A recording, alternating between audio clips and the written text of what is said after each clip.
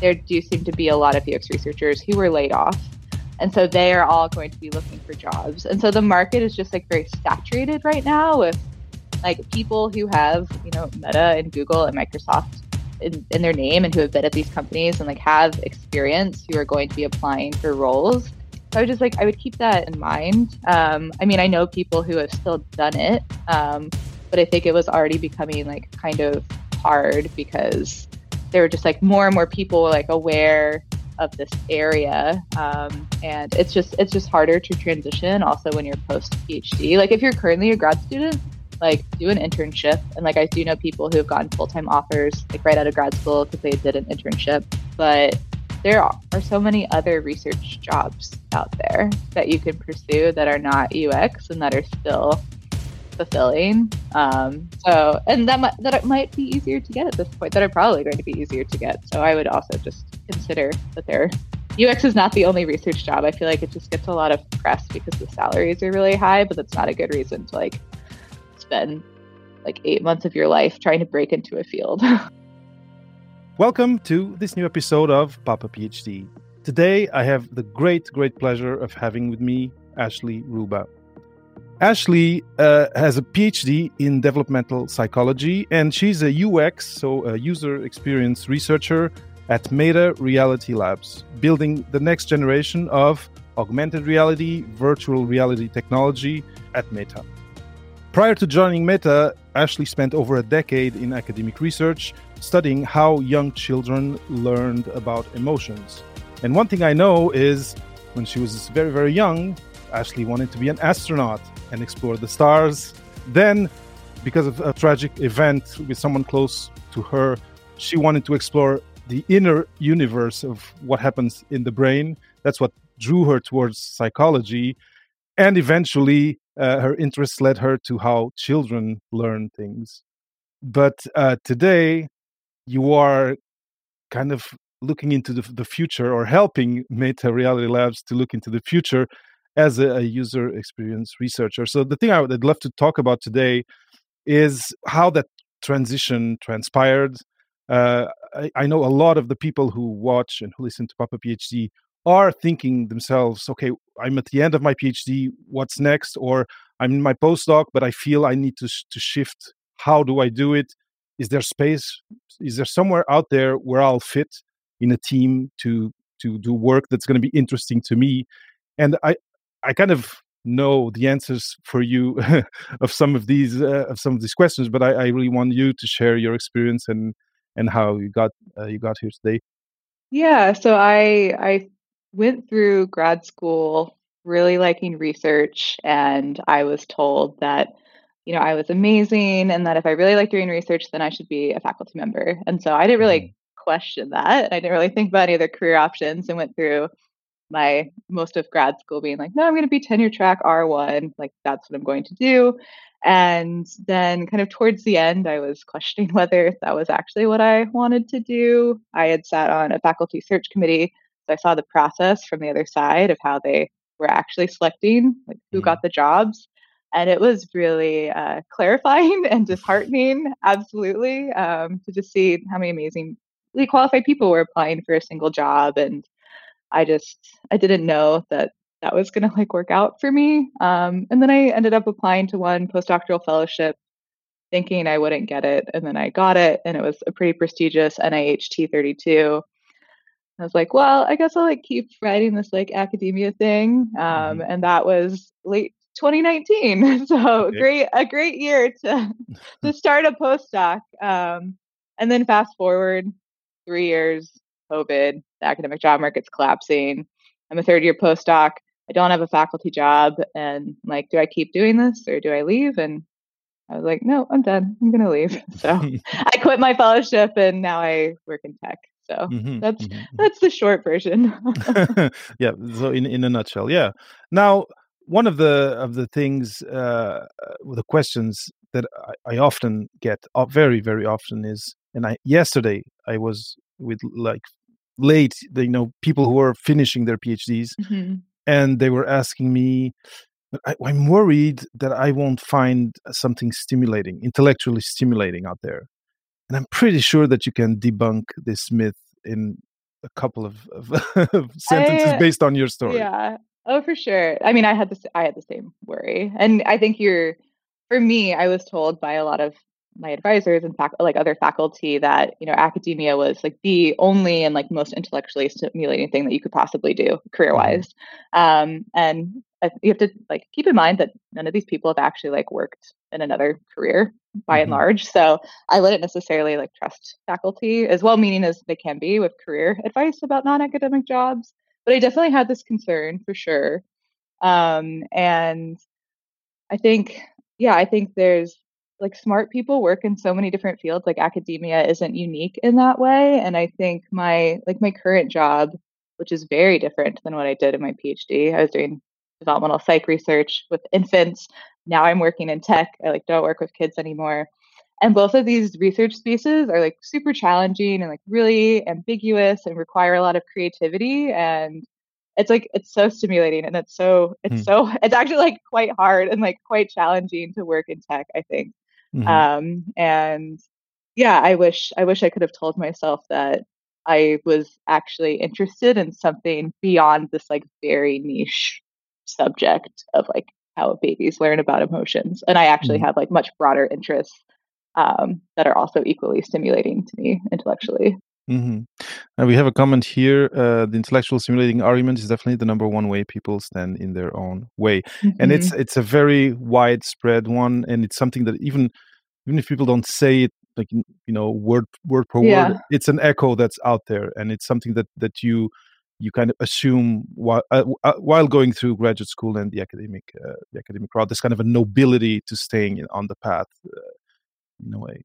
Yeah, definitely. And I think yeah, I think again, you like hear this from faculty, and then I think I also believed it, but I would challenge you to think about like what evidence do you have that you actually won't like anything else? Like, have you actually done an internship?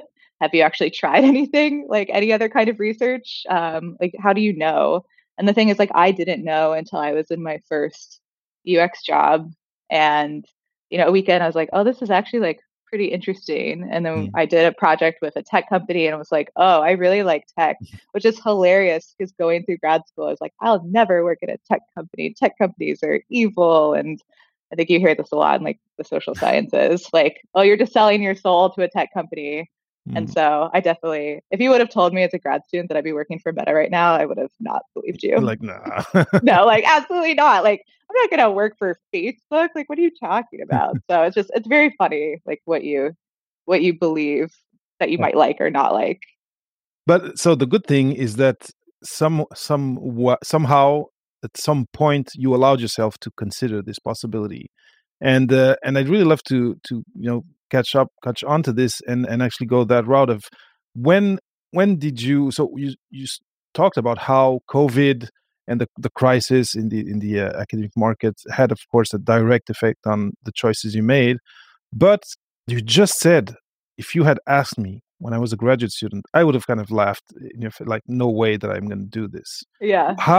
What was the moment where you said, first, I need to look outside and I need to widen my horizons Yeah. and actually consider things that I had never considered before? Because this is, the unknown unknowns is a big issue for young researchers, Oh, and for that's sure. fear inducing and anxiety inducing. Yeah. So there were two moments. One, I was actually like in grad school still, and this was after I sat on that search committee, and I was in my last year, and I'm like, I don't know that academia is for me. And at that point, I was doing my PhD in Seattle. I adore Seattle. Like, I really wanted to stay there. All my friends were there, and the only career path I knew that people did who like wanted to stay in Seattle who had a PhD in psychology was going to UX. And so I started talking with some alumni in my program, and I was like, I don't know that I really like want to do this. Like Mm, maybe it's boring. I don't feel like I understood enough about UX. It seemed like a lot of like working on websites, which I actually like. I mm, work on hardware, and I actually don't really like working on websites, but I really like working on hardware. So I wasn't convinced at that point that it was like going to be a good career path, but it seemed mm, like a clear career path. And I had Google and Microsoft like trying to give me like contract offers, which is mm. like very funny now because like what would have happened if I would have taken a contract offer at Google like 3 years ago? My life would have been very different right now, Of course. probably. But then, like going through my postdoc, it was I had applied for I went on the academic job market, like didn't do a really big search because I just like wasn't sure that I really wanted to just live anywhere. Hmm. And in December of 2021, I realized that I wasn't going to get interviews at the places that I applied, like interview Okay. invitations that went out. It wasn't going to happen. And at that point, my decision was, do I spend another year and a half as a postdoc, perhaps longer, try the academic job market again, which I also found to be so anxiety producing. And like I have an anxiety disorder. And I was like, do I really want to put myself through that again? Or I could just Yeah. leave. Like I could leave right now and like do something else and have like get some control over my life. And I could decide where I live. Like I could like move somewhere and like potentially buy a house and like start planning like my new career. And it's like I just couldn't do my postdoc anymore. I'm like, Hmm. I gotta go. And so I didn't spend like enough time in the career exploration stage at that point and just applied to like a lot of things really broadly and ended up taking the first job offer that I had, which was in UX. But I didn't look at like a bunch of other research positions. I knew that I really wanted to do research, but I didn't Yeah. really think about like where and what topic necessarily. It was very much like I just need to get out now and I'll take like whatever job allows me to leave like right now. Excellent. Now, the next step, I imagine, was you applied to all these jobs. Conversations started happening, like with people from HR, whatever, the people who wanted to hire you. And one of the other fears or unknowns that stress people or get people anxious or fearful is uh, how do I tell the people in front of me that I did all this studying, all this research, and then now I want to go into the private sector. And how, you know, h- how do I come across as a good candidate in a domain where I have no experience? What was Yeah. that? How was that for you? Because at least you told us that you knew that that's where you wanted to go. So it means that you probably had some homework done. But those first conversations for some of these places where you or the place that you end up getting hired first, how did that go? Yeah, so I did a lot of things wrong in my job search that I wouldn't Mhm. recommend. And I think the first mistake that I made was not like narrowing down a specific role that I wanted because how you would like frame your experience for a role in UX research is very different than a research scientist position. So when I look back at my like very first resume, it's like, oh yeah, no wonder I like wasn't really getting like UX like bites. Um, Mhm. like this was the only like interview I had for a UX research position, and I got this job offer. But all of the other places that I had gone through interviews were definitely more like research scientist positions that wanted a PhD specifically for that role. So I feel like that so I would just like get first like do career exploration, like talk to people and like really narrow down on like a single like career path for sure. Because you'll just need to tailor your application and your LinkedIn and your resume and all of that accordingly. But the first job that I had was like it was a true entry level like UX research position, which are not very common. So I will say that I did get pretty lucky in that I found this job and yeah, I think I had learned enough about how to write a resume to where that got me to the hiring manager. And I think like I interview pretty well and I've never like not passed an interview. Okay. Once I got to like the interview stage, I feel like I can like usually sweet talk my way into a job. Um, but it was like that first step of just like getting to like the hiring manager that was hard. But I think with the entry level job, they weren't expecting me to have like UX experience specifically. Mhm. Mhm. But it is hard to it is like a mindset shift to where we're so focused in our PhDs on like what we study and outside of academia, it's much more about what skills you have. So, Mhm. like, no one at Meta cares that I studied babies, but they do care that like, I'm a really good researcher. Like, I know how to do experimental design. I know how to do qualitative research. I'm like good at public speaking. I'm good at writing, like all of these skills.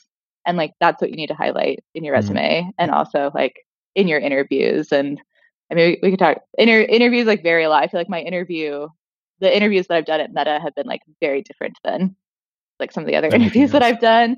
Um, they're like they're like intense and like grilling and Okay. like very like some interviews, it's like a lot of behavioral based questions, like tell me about a time you had a conflict with a manager, and like those feel very easy. But at Meta, they're like, no, here's a case study, and like how would you design the study, and like what research Mm. questions would you ask, and like what would you do if like your team told you you had 2 weeks to finish this start to finish? Like how would you change things? And you're really just having to like think on your feet a lot, and that would have been, I don't think I could have passed that if I had like no UX experience. Like Okay. I just did like a second round interview yesterday for another team at Meta, and I still found that experience to be like really intense. So this is super super interesting because I have had this conversation before, and I might have talked about it on the podcast. Of if you want to break into a space, it, you and you feel that you're not, let's say, qualified, or you don't have the Hmm. chops yet to get into a big player in the space, spending some time in a smaller Oh yeah. company, in a smaller organization, will have many advantages. First, the barrier to entry is lower, but then Hmm. often you're able to touch more types of projects and more responsibilities, and then that's a stepping stone to getting to the other place. How long were you? How much experience did you have that allowed you to do this transition to Meta?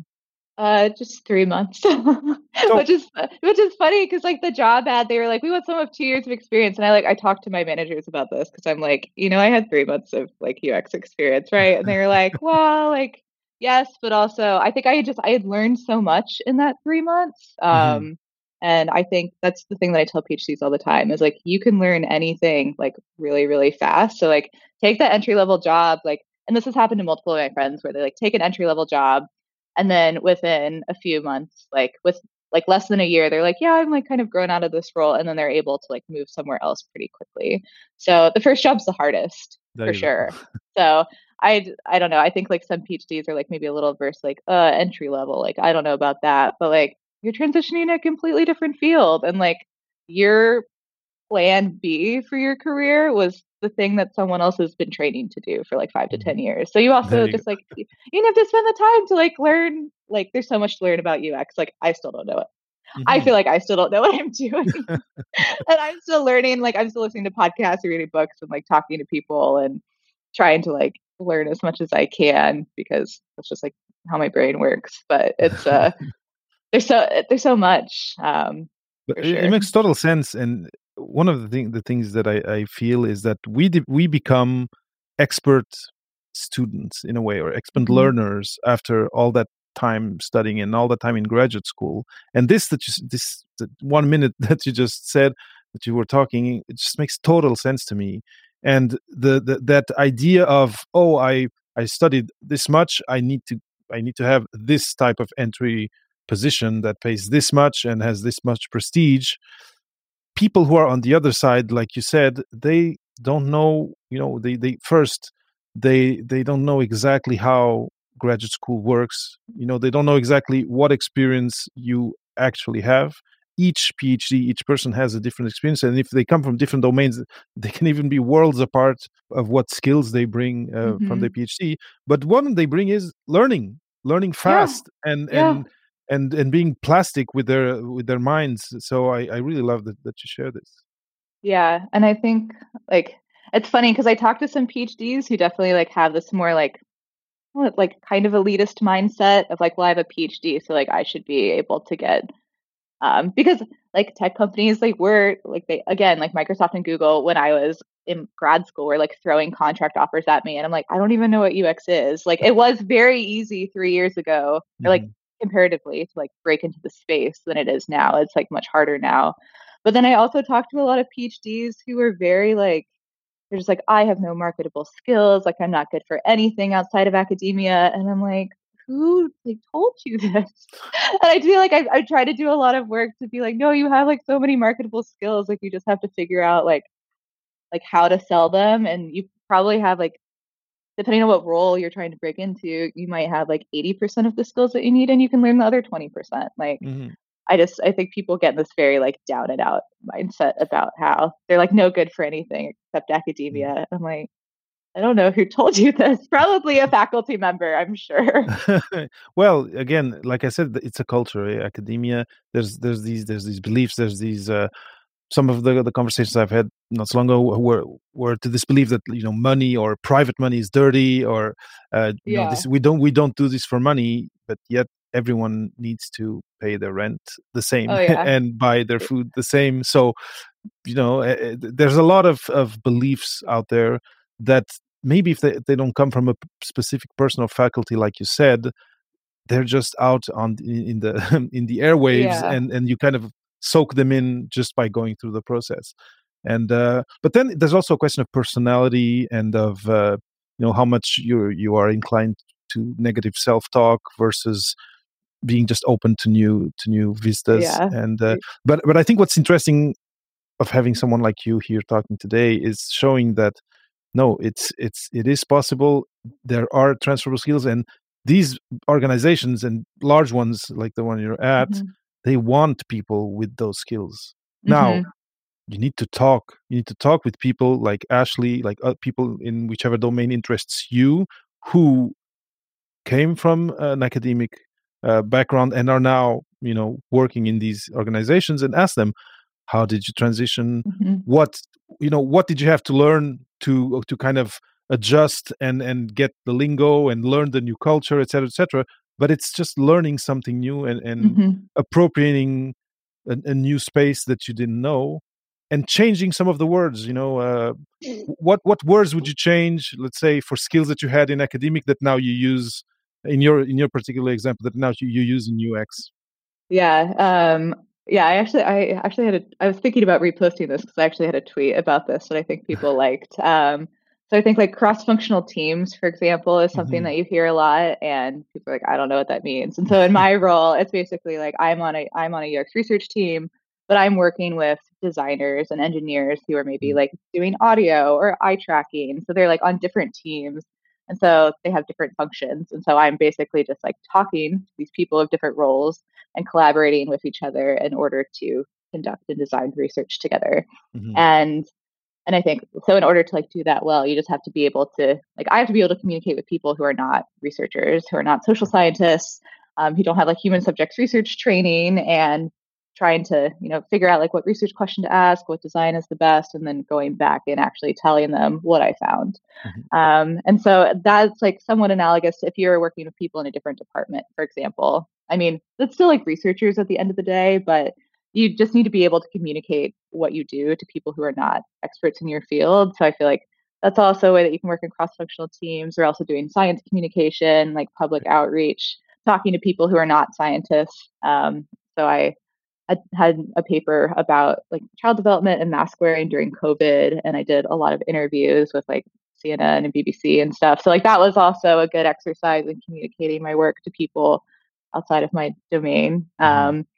But then yeah, there's like a lot of like funny, like you hear the word impact a lot, and I think that's really hard because like impact in academia is measured with how many papers you have and like in what journals there are, and like we have impact factors, we have H indexes and things like that. But then impact outside of academia, at least like in UX, and I think in a lot of other fields, is measured very differently. It's very much like with my research, like what decisions were made based on what I found, like where actions were taken. And like being in tech, like my work has the opportunity to completely shift like features that we're working on or like tech that we're exploring. And so that is like the impact is like what is going to like influence like the broader landscape of this business the most. And that's like a Hmm. very like in academia you can publish a paper and it could have zero citations, like Yeah. no one could read it. It could just like sit there forever and doesn't really have like it doesn't really do anything Mm-hmm. sometimes. So I think like that's a hard thing. I think when people Yeah. are trying to make resumes, like how do you quantify impact that your academic work has, because it's not the same as Hmm. impact in the business space.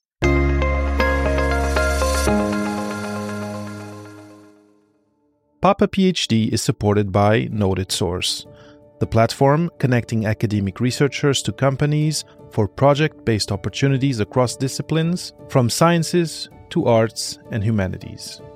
Top corporate innovation teams work with academia. But the smartest ones use NotedSource to discover and collaborate with experts like you. Easily sign up today at papaphd.com/NotedSource. Using Google Scholar and ORCID imports, it only takes a few minutes to create a professional profile that lets clients know you're open to collaboration. NotedSource handles the bureaucracy so you can focus on what you know best. That's papaphd.com/NotedSource.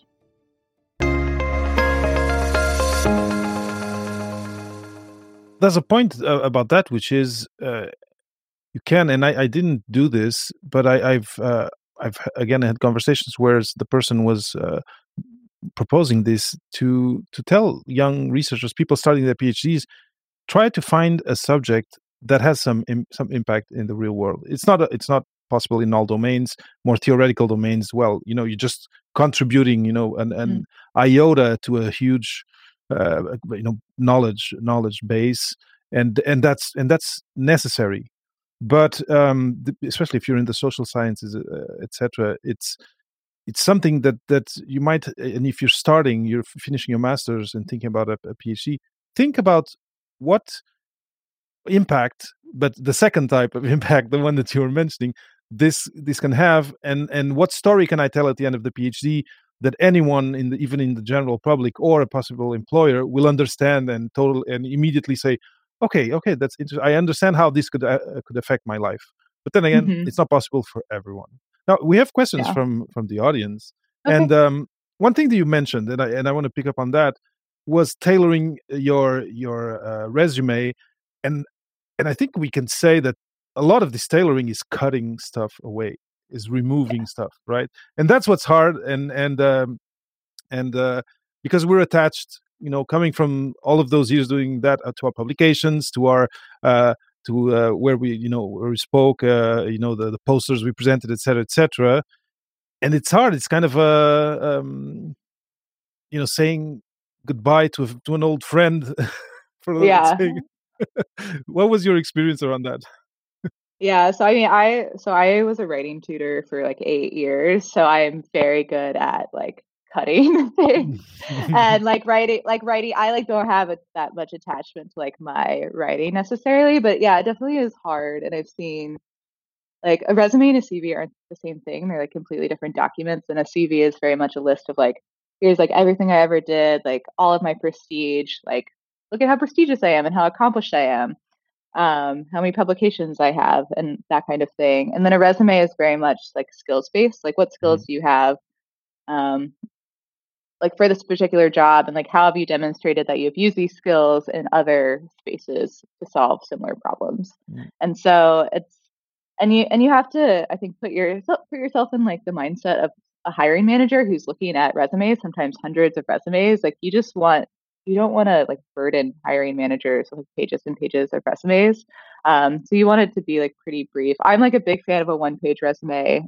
Like people have different preferences, I think. But yeah, I see a lot of academics who like list all of their publications, and I'm like, yeah, I know we like work like really hard on them, but also like like what's important like from the publications is that you have some like deliverable. Example is like another one of these words, that you have a deliverable from the work that you've done. And so being able to, like on my resume, I just have like published 15 first author publications, and then link to my Google Scholar if people want to click on it. Great. Apparently my manager did click on it. I think he didn't read any of them, but he just wanted to like maybe just the link was there and like he was curious, but I don't like expect that people will actually like click on it. No, probably not. Yeah. But which is one fine. thing, of course, if you come out of your PhD and there's a patent that was generated in your PhD and that's pertinent to what you want to do, of course, that has to be on your resume for sure. But the other, like the more just academic stuff, it's really you're creating friction for the person who's evaluating your candidacy. That's unnecessary. Now we have a question here along this theme. Giselle asks, do you have any resources that could help us translate our academic skills to industry? Did you find something that helped you? Industry is such a broad term. And so like my answer is going to be, if you're applying to be a UX researcher, my response to you is going to be very different than if you're applying to be something else, like a data scientist, for example. Yeah. Like the skills are different. And what you need to list is different. So like in my role, I'm like a mixed methods researcher, but like no one necessarily like cared that I had programming skills. I know how to program in R, and that's been really useful, but that wasn't going to get me a job. Whereas for a data scientist, like you have to be able to program, like Yeah. that is a requirement. And ideally in So Python. yeah, So from what I heard. I do have friends who are data scientists who program in R, but I do Okay. have more friends who program in Python. So it depends, but yeah. So it's and then if you were like a project manager, for example, if like that was or a program manager and like that was the role, like the skills are different than if you're a grant writer. So I would my biggest advice is and what helped me a lot was actually like talking to people who were like in UXR, and I was like, hey, can you send me your resume so I can see like what you have and like how you framed things. And that was really helpful for me thinking about, okay, like how can I actually frame my experience in a way that makes sense. Um, so yeah, I think in industry is just like a very vague and like broad Of term, and I course. would really just try to narrow down to like one job title. Yeah. And it's funny because one of the uh, avenues people can follow, and there's need of people with the PhD profile, is even government Mm-hmm. and Yeah. policy, and there's so many different spaces. Yeah. Now I have another question. It's kind of follows up, which is a PhD worth doing if someone knows from the beginning they want to work in industry? I have Yeah. my feelings about this, but I I'd really have love to feelings have yours. too. I would also say again, like industry is like a very broad term. So for like Mhm. UX specifically, no, I would not recommend doing a PhD. Most UX researchers don't have a PhD. I think there is some value in doing a master's, and like at least at the University of Washington, there's like a human-centered design and engineering master's degree. And I have friends who've done this master's program. They've gone into UX. They've been very successful. So Mhm. it's like a 2-year program, and as a UX researcher, you make enough money to where like you can pay off those loans, and you're not kind of like in a 5-year PhD. So I would think about what career you want. Like if you really do want to be like a researcher, for example, I think like there could potentially be some value. Like there are some like research positions that require a PhD. Mhm. There aren't that like most jobs don't require a PhD. So I would definitely think about like what career you want. Like, do you need a PhD to get that career? And then also, there's like other factors to consider. Is like, you know, the programs you're applying to. Like, how is the stipend? Like, I wouldn't take out Yeah. loans to do a PhD. You have to Mhm. think about like your own financial situation. Like at the University of Washington, for example, when I went through grad school, I was making 25 grand a year in Seattle, which is completely absurd. Like I had to work multiple other jobs in order to like pay rent. So these are things to consider. And then also I think from like I also plug like when you're thinking about doing a PhD, you really want to try to get like a good advisor as much as you can like suss that out initially, because if your mentor is not supportive and if they're like toxic or anything, you will have a super miserable experience and it will like potentially ruin your mental health for a really Mhm. long Mhm. Mhm. time. So these are all like I had a really good PhD experience. Like I had a great advisor. Like I would still have like done it again. It was really fun to like kind of nerd out about this like topic area for 5 years, but I also didn't really consider like what career I wanted in that much depth. So it's like a really personal choice, but these are all things to consider. But Mhm. yeah. I think that that's good advice. I would say also for if you know you want to go to industry, the ideally I think the masters, like you said, is a good Hmm. place to stop.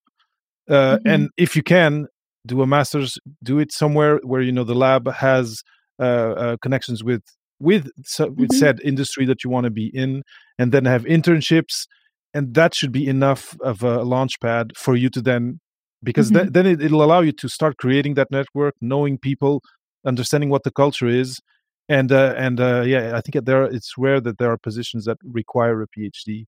Now, the Yeah. thing that it's always important to me is once you finish PhD, you have the qualifications to do many things, not just Hmm. stay in the lab, not just stay in Hmm. academia. And that's the myth that I kind of want to break with these conversations. Yeah. Now, I don't know if you were going to say something, but I kind of wanted to because we kind of alluded to Ashley before in the postdoc, studying babies and being passionate about it, but also seeing that the job market in that space was becoming a bit iffy. Yeah. And then now Ashley, after, and I look at you, I look at what you publish, you seem like, because you mentioned that you deal with anxiety, and it feels like you are well in your skin, in your person. Oh, thank you. I'm trying. and why I talk about this is because mental health in graduate school, mental health in that track for tenure is something that now we hear more and more about, and there are people who are like champions of having a conversation about mental health being normalized. But I just want to have kind of your before and after, like Alice before, when she's small, she takes this pill and becomes small, and now you go go to the other side of the mirror, you take the pill, and now it's like big Ashley. you feel valued, you feel fulfilled, and I'm just telling you what I get from seeing your publications. And you feel so fulfilled that you want to bring people onto this adventure with you. Can you talk a little bit about this, about how crossing the mirror, the looking glass to the other side, is actually somewhat of a liberation of sorts, and oh, for sure, empowering. Yeah. I think to back up like a little, like I've struggled with anxiety for like my entire adult life, and I like went into grad school with like pretty intense like social anxiety and just like generalized anxiety as well. And felt like I had kind of like managed it enough. I also have struggled with depression, and I feel like in my second year of grad school, there was my first like semester, I was like kind of like not functioning. And it was really at that point where I was like, I really need to go to therapy. And I actually ended up in therapy for like the last 4 years of grad school. So most of the time I was in grad school, which is really, really helpful. So I definitely like, if you're like considering therapy and like can afford it and all of that, like fortunately I had like good enough health insurance to where it wasn't super expensive for me to attend therapy, but I did find that to be really, really valuable. But grad school was really like academia and grad school was really hard because I also had like a lot of like perfectionistic tendencies and, getting like journal rejections. I was just like beating myself up, like really struggled with imposter syndrome. And I'm like, my work sucks. Like I'm not doing enough. Like I'll never be good enough for any of this. And just like a lot of really like negative, like critical, like super self-critical, like a lot of negative self-talk. And that like continued into my postdoc a little bit. I think I won a couple of dissertation awards, like one from the American Psychological Association, APA. And I feel like after I won those awards and like got some more external recognition, I was like, oh, maybe like I kind of know what I'm doing. And so like the imposter syndrome like lessened a little bit at that point. But yeah, going on the academic job market was terrible. Like it really just like wrecked me because I'm like putting myself out there, like this is my body of work, and like even though I knew that academic hiring is not merit based, like when I didn't get interviews, I was just so devastated and was like, what do you mean I didn't do enough? Like I tried so hard, and it's just this culture of like just not feeling like I'm enough. And then I think being on the other side of that, I can see like, no, I'm like a really talented and like competent person, and academia just makes you feel like you're like nothing. And I just like really, I feel like leaving allowed me to actually like myself instead of just like, again, I just have a lot of like negative self-talk and being just like really, really critical of myself all the time, which feeds into my like social anxiety. So being able to have that lesson, I feel like I've actually been able to like, I recently moved back to Seattle a few months ago. I've been able to like make friends, and like I go to parties where I like don't know people, and I'm like, I would have never done this like as a first year grad student. It's like mind boggling to me. So it definitely is like spilled over into my non-work life in ways that I really I really appreciate. Like I really like having friends, and yeah, it's I feel like not just like stressing all the time about work and like, am I good enough to like stay in this field that I've spent a decade of my life in? And yeah, I also have like all of my coworkers tell me all the time how much my work is valued and appreciated. And it's like no one really told me that when I was a grad student or a postdoc. It was always like just a lot of criticism and not a lot of praise. Hmm. Hmm. And now I don't know that anyone's been critical of like anything that I've done, like in my current job. And it's just so I'm like, am I doing okay? Like you're not like criticizing my report right now. And they're like, oh no, it was great. I'm like, okay, cool, cool. Yeah, you mentioned how the culture in academia makes you feel small Hmm. until it's there's always an until until I publish this much, until I become a tenured professor. There's always an until, and it's kind of this exclusive club. But then there's scarcity. There's so many more PhDs being trained than Hmm. spots for getting tenure, that the competitivity, when you were talking about how hard it Yeah. was to get rejections, it's so competitive. but Yeah. but then that's it, you found that you could be appreciated in another setting, and you took that step, you took that leap, which I think is was a great thing for you, and is working very well for you. And for anyone out there doubting that there's space for you outside academia, there is, and Ashley's Oh the yeah. living proof. Yeah. And I think the thing to keep in mind, like there's space and it probably like won't be like in the same space that you got your PhD. Like, I mean, there's some fields that are like more transferable, but I know like I've talked to people who have PhDs in the humanities, for example, Hmm. and they're studying like very niche topics in history or something. I'm like, you're probably not going to be able to do that as a career, but like that's okay. And I think like accepting that like this is okay, and like I can find something else that's equally fulfilling to me, and that actually like pays me enough money to do the things that I want to do in life. I think that's it's hard to like accept that. Hmm. But yeah, it's there's so much work out there. There's Hmm. that you can transition into. It's true, and I think organizations, and now we were mentioning governments, organizations at different levels are dealing with more and more complex problems, and this is where people who have come from this grueling adventure of discovering something new in a domain on your own, these people have been formatted to these types to work in this type. I'm thinking about social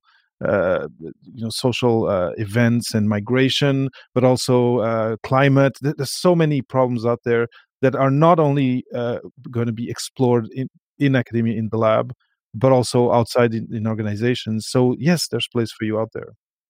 Yeah, to plug beyond the professoriate, they're saying that I like is smart people work everywhere, and I just think Mhm. that that's really true. And I don't know, I think there tends to be some like academia and like this intellectual thing is like the most like prized form of knowledge. But Yeah. like my parents didn't go to college, so I feel like I never bought into that like necessarily. And like my dad was someone who like dropped out of high school like when it got his GED, and he is Mhm. like he can like fix anything, like automotive, like house stuff, like things that I can't do, and like that's like very impressive to me. So I think Yeah. I don't know, we can put higher education on some pedestal, but I'm just like there's so many like talented people doing all kinds of things in the world, Mhm. and academia isn't like the end all be all for jobs. I agree with you, and I think we can be kind of these uh, super versatile people at a different level, because Hmm. we've learned to study, we've learned to research, we've learned to treat data, and plus we've learned to do these long-winded, not very immediately rewarding project, which is a PhD, Hmm. Yeah. and that's important in any project in life, in my opinion. Yeah. There's one question here, just to go back to your experience with UX. You kind of mentioned that it was easier 3 years ago, and what's your opinion on the state of the UX research job market for PhDs looking to evolve Yeah, outside of higher ed? I've been thinking about this a lot because yeah, there have been so a few thoughts like there are UXR positions like not just at the big tech companies. Like I feel like they got a lot of press, but there are UX jobs in like a bunch of other smaller companies and also not in tech. So that's something to keep in mind. But at the same time, there do seem to be a lot of UX researchers who were laid off. And so they are all going to be looking for jobs. And so the market is just like very saturated right now with Hmm. like people who have, Meta and Google and Microsoft in their name and who have been at these companies and like have experience who are going to be applying for roles. And so as someone who's like brand new into the field, it is going to be more competitive to break into the space because you're competing with people who already have like experience at big companies. So it is like a tricky time right now for people who like want to break into UX research. But I think like so I just like I would keep those things in mind. I mean, I know people who have still done it, but I think it was already becoming like kind of hard because there were just like more and more people like aware of this area, and it's just harder to transition. Also, when you're post PhD, like if you're currently a grad student, like do an internship, and like I do know people who have gotten full time offers like right out of grad school because they did an internship.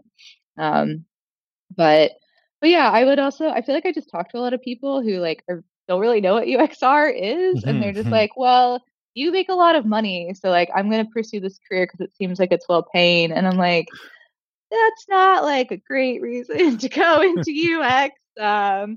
So I would just like spend more time on career exploration and really figure out like, is this what I want to do? And just be aware that like, if you decide that you really do want to pursue this, like, do it intentionally and like understand that it's probably going to be like a hard time right now.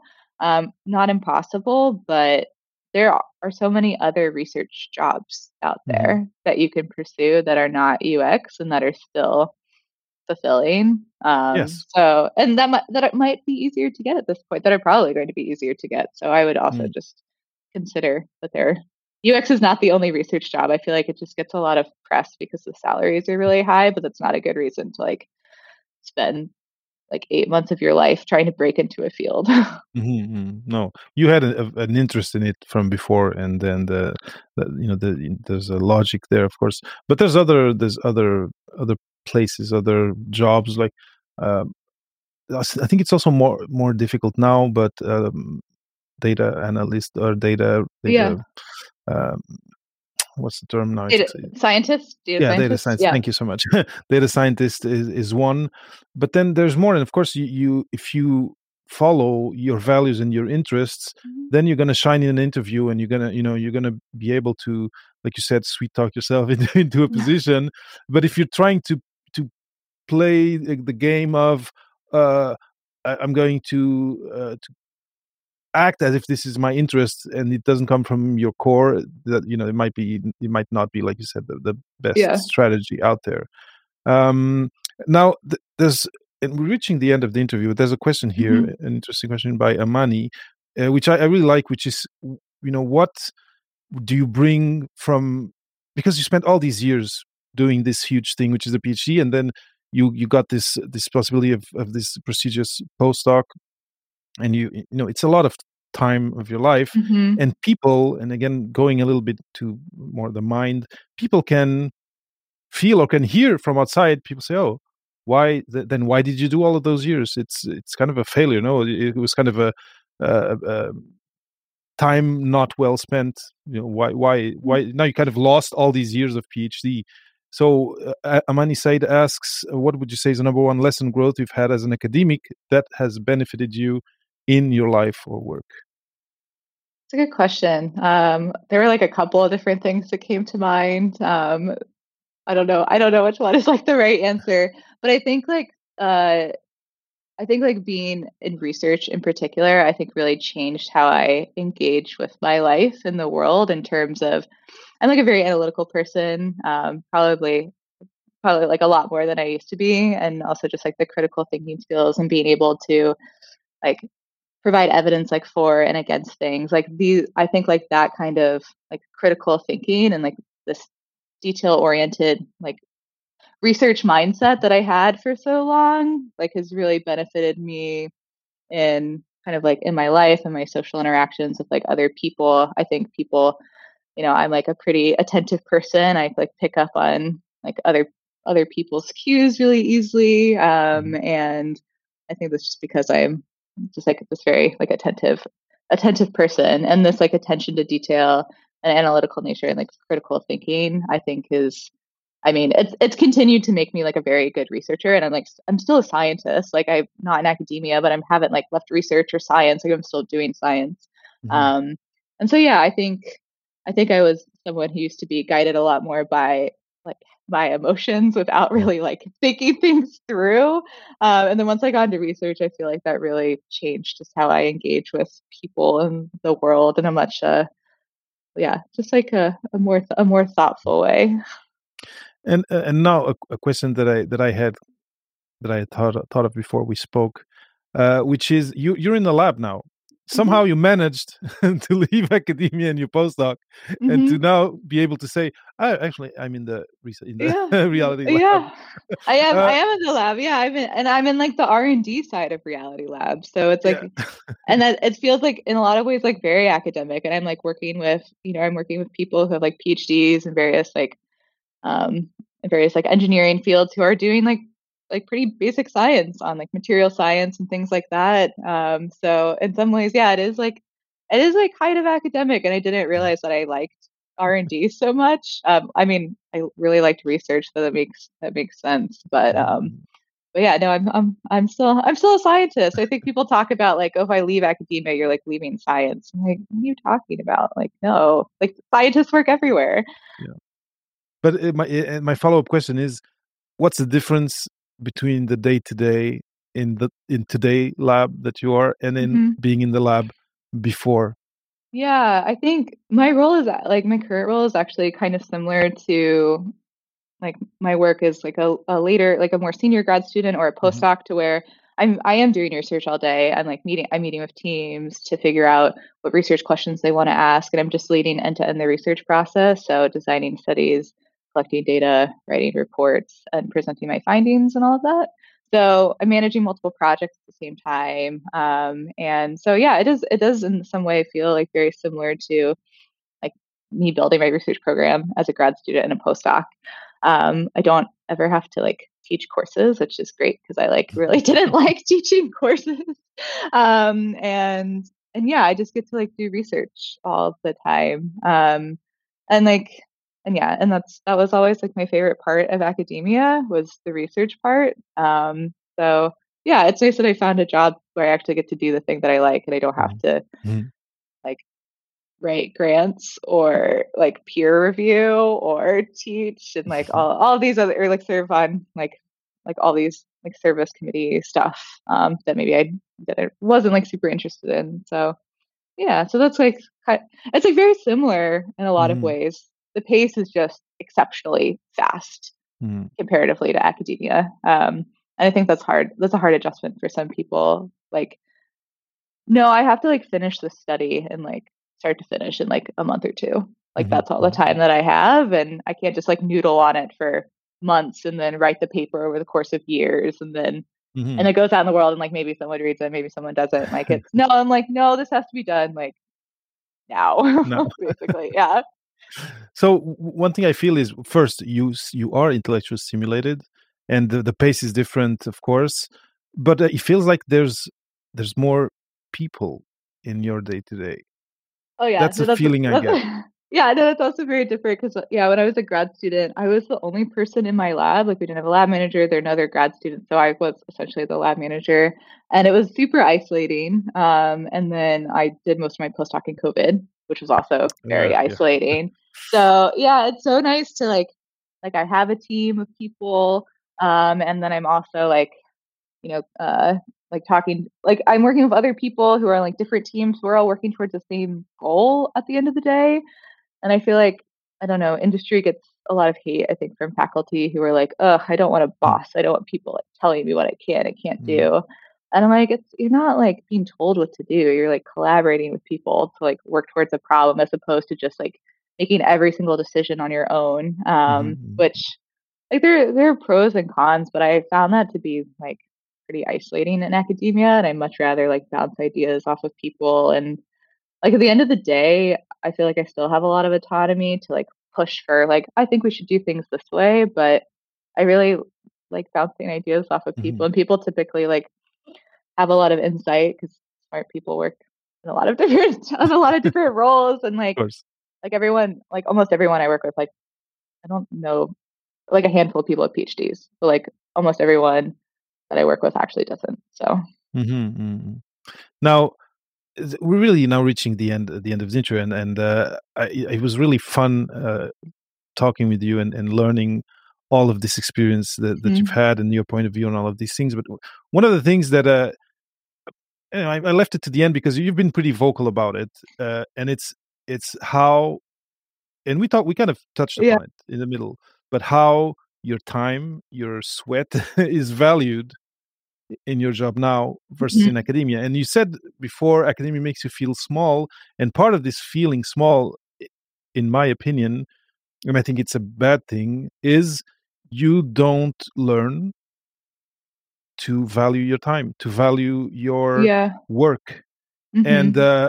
and you've mentioned, 3 times what you were making as a postdoc is what you're Yeah. getting today. Mhm. It's a lot. It can be, like, unimaginable for some It's people, it's it's still, yeah, to be, I still can't but it wrap my head around it. but it's true. And the question, because again, I'm always thinking of the people who are listening or watching, and who haven't had a second during their PhD to think Mhm. about, how do I interview? How do I negotiate my salary? Can you just talk a couple of minutes about maybe some principles, or how it went with you, these first conversations about salary, about remuneration? Yeah, so I feel like I didn't have a good idea about salary because, yeah, I was making, like, about 50 grand as a postdoc, which is, like, NIH rate, so, like, pretty standard, Mhm. and I think, like, I chatted with, like, some other people to kind of figure out, like, ballpark, like, what people were making, and yeah, I think and unfortunately, like, some places had posted the salary ranges on job ads, but I Okay. feel like negotiation was still like, I didn't negotiate my first job offer at all because I told That's a them blessing. yeah, I told them it was kind of annoying because they, Hmm. like, forced me to put on the application, forced me to put a number down, and I put 100 grand down, and then they told me, like, "The highest we can go is 80," and I was like, "Oh, like, whatever, that's fine." And then they ultimately did offer me 100, and so I was like, "Well, I don't wanna like, you already offered me, like, more than you said you would, so I don't wanna, like, negotiate, more than that." Um, but at my current job at Meta, like, the rate they offered me, like, $62 an hour, which I think comes out to, like, maybe 130 initially, which was still, like, again, like, an absurd amount of money that I still, Mhm. like, can't wrap my head around. But I had a friend who's also, like, a contractor at Meta, and he told me how much money he was making for the same role, and so I knew that I could ask for more money. Okay. And so I was like, "No," like, he told me he was making 75 an hour, like, "I'll just ask for this." And then they just gave it to me. They were like, "Yeah, sure." Mhm. And I'm like, "Oh, okay, like, great. It was that easy." And now I'm making, like, 30 grand more than I thought than, like, they originally offered. So I think, like, fortunately, like, salary transparency is becoming more of a thing, at least, Of course. like, in Washington State, like, where I live, and also in, like, California and New York, like, there are, like, salary bands that are popping up, but I'd say, like, yeah, like, all of my initial job offers out of that were, like, all research scientists or, like, UXR positions out of my postdoc were between 100 and 120. Okay. Um, so I think, like, I mean, and like, things depend on, like, where you work, but you'll definitely be making more money than a postdoc for sure, Mhm. Mhm. if you leave academia. Because I think what the average salary of, like, most faculty is, like, 80 or 90 or Mhm. something, like, I don't remember the exact number, but below 100. But Yeah. yeah, it's hard because, yeah, these numbers don't make sense to me. This is more money than my family has, like, ever had or, like, made, and also I lived off of 25 grand as a grad student in Exactly. Seattle for 5 years, so and now I'm living off, like, 160 grand in Seattle, and so the numbers, like, they don't, like, make sense Yeah, yeah. anymore. But the So the thing that you mentioned, and that's the way to go, is ask people. Then there's, of mhm, course, there's Glassdoor and other mhm, websites where you can yeah, try to have some intel, but don't go in blind.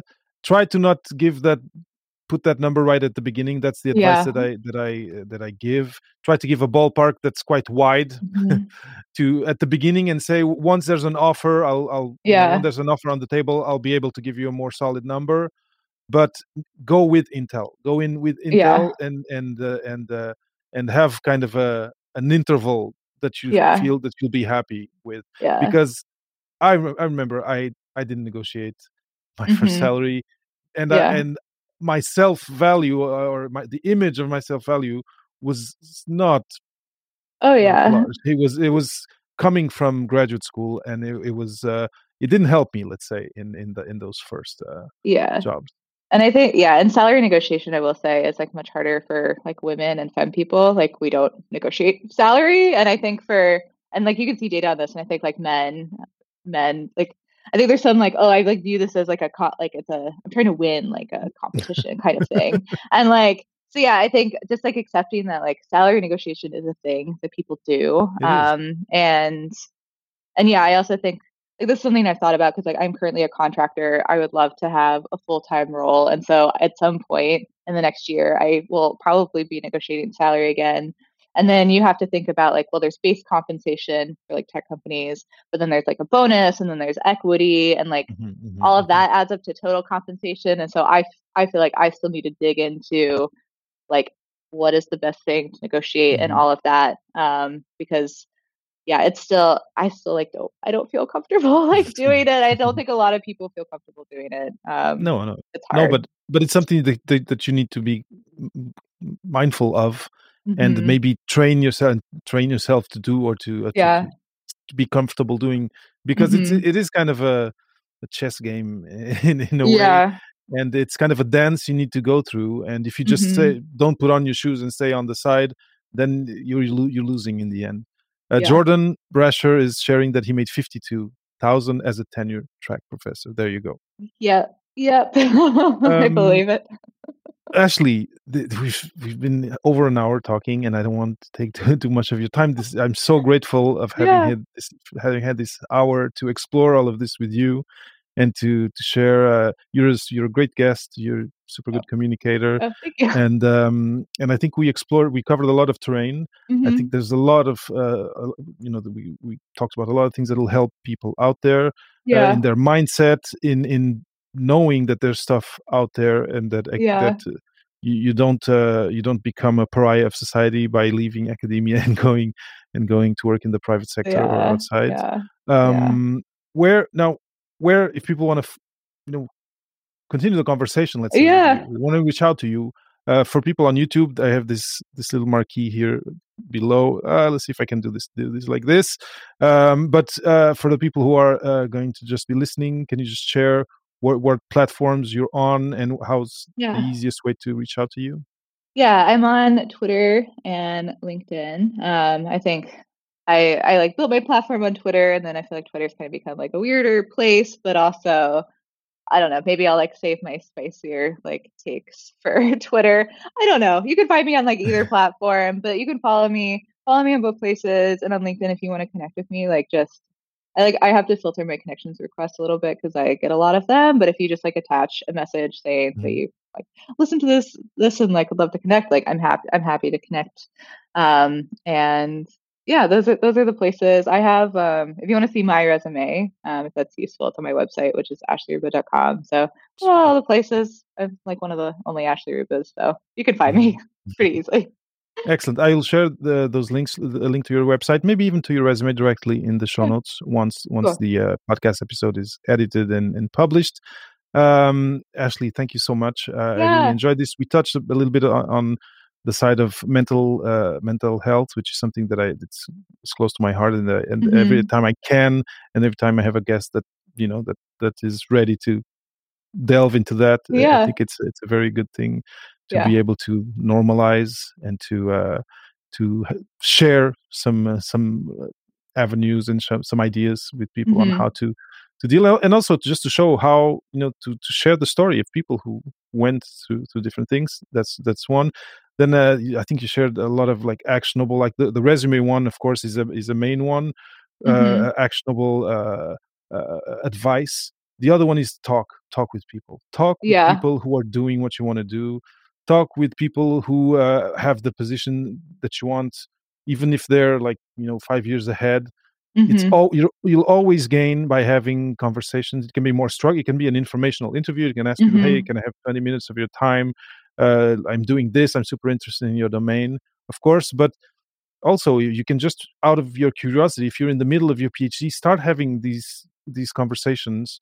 Follow your curiosity, Hmm. because you'll only gain. You can learn one thing. You can learn is, okay, I don't like this. That's one good outcome, and then you'll focus on something else. But then if it's something that really you see that it's in your future, you'll learn many things. The lingo, the culture, the codes of the new space, and whenever a serious conversation about a potential position arises, you'll come out. You'll come out as a much better candidate, and because you'll talk the talk, and there's going to be the people across will see, oh, this person is almost already in the organization. What's happening? Yeah. So I want to thank you for all of this. Very true. Thank you. Thank you. This was a lot of fun. Thank you for having me. Papa PhD is a labor of love. If you like the show and have found value in it, you can pay it forward by donating to help other people like you hear Papa PhD. Even a $5 one-time donation will be really appreciated. So go to papaphd.com/support to donate, or to papaphd.com/Patreon to become a patron. Your support will help me cover the cost of hosting, equipment, and other recurring expenses needed to bring you a high-quality show week after week. Thank you for your support. I am David Mendez. See you next week.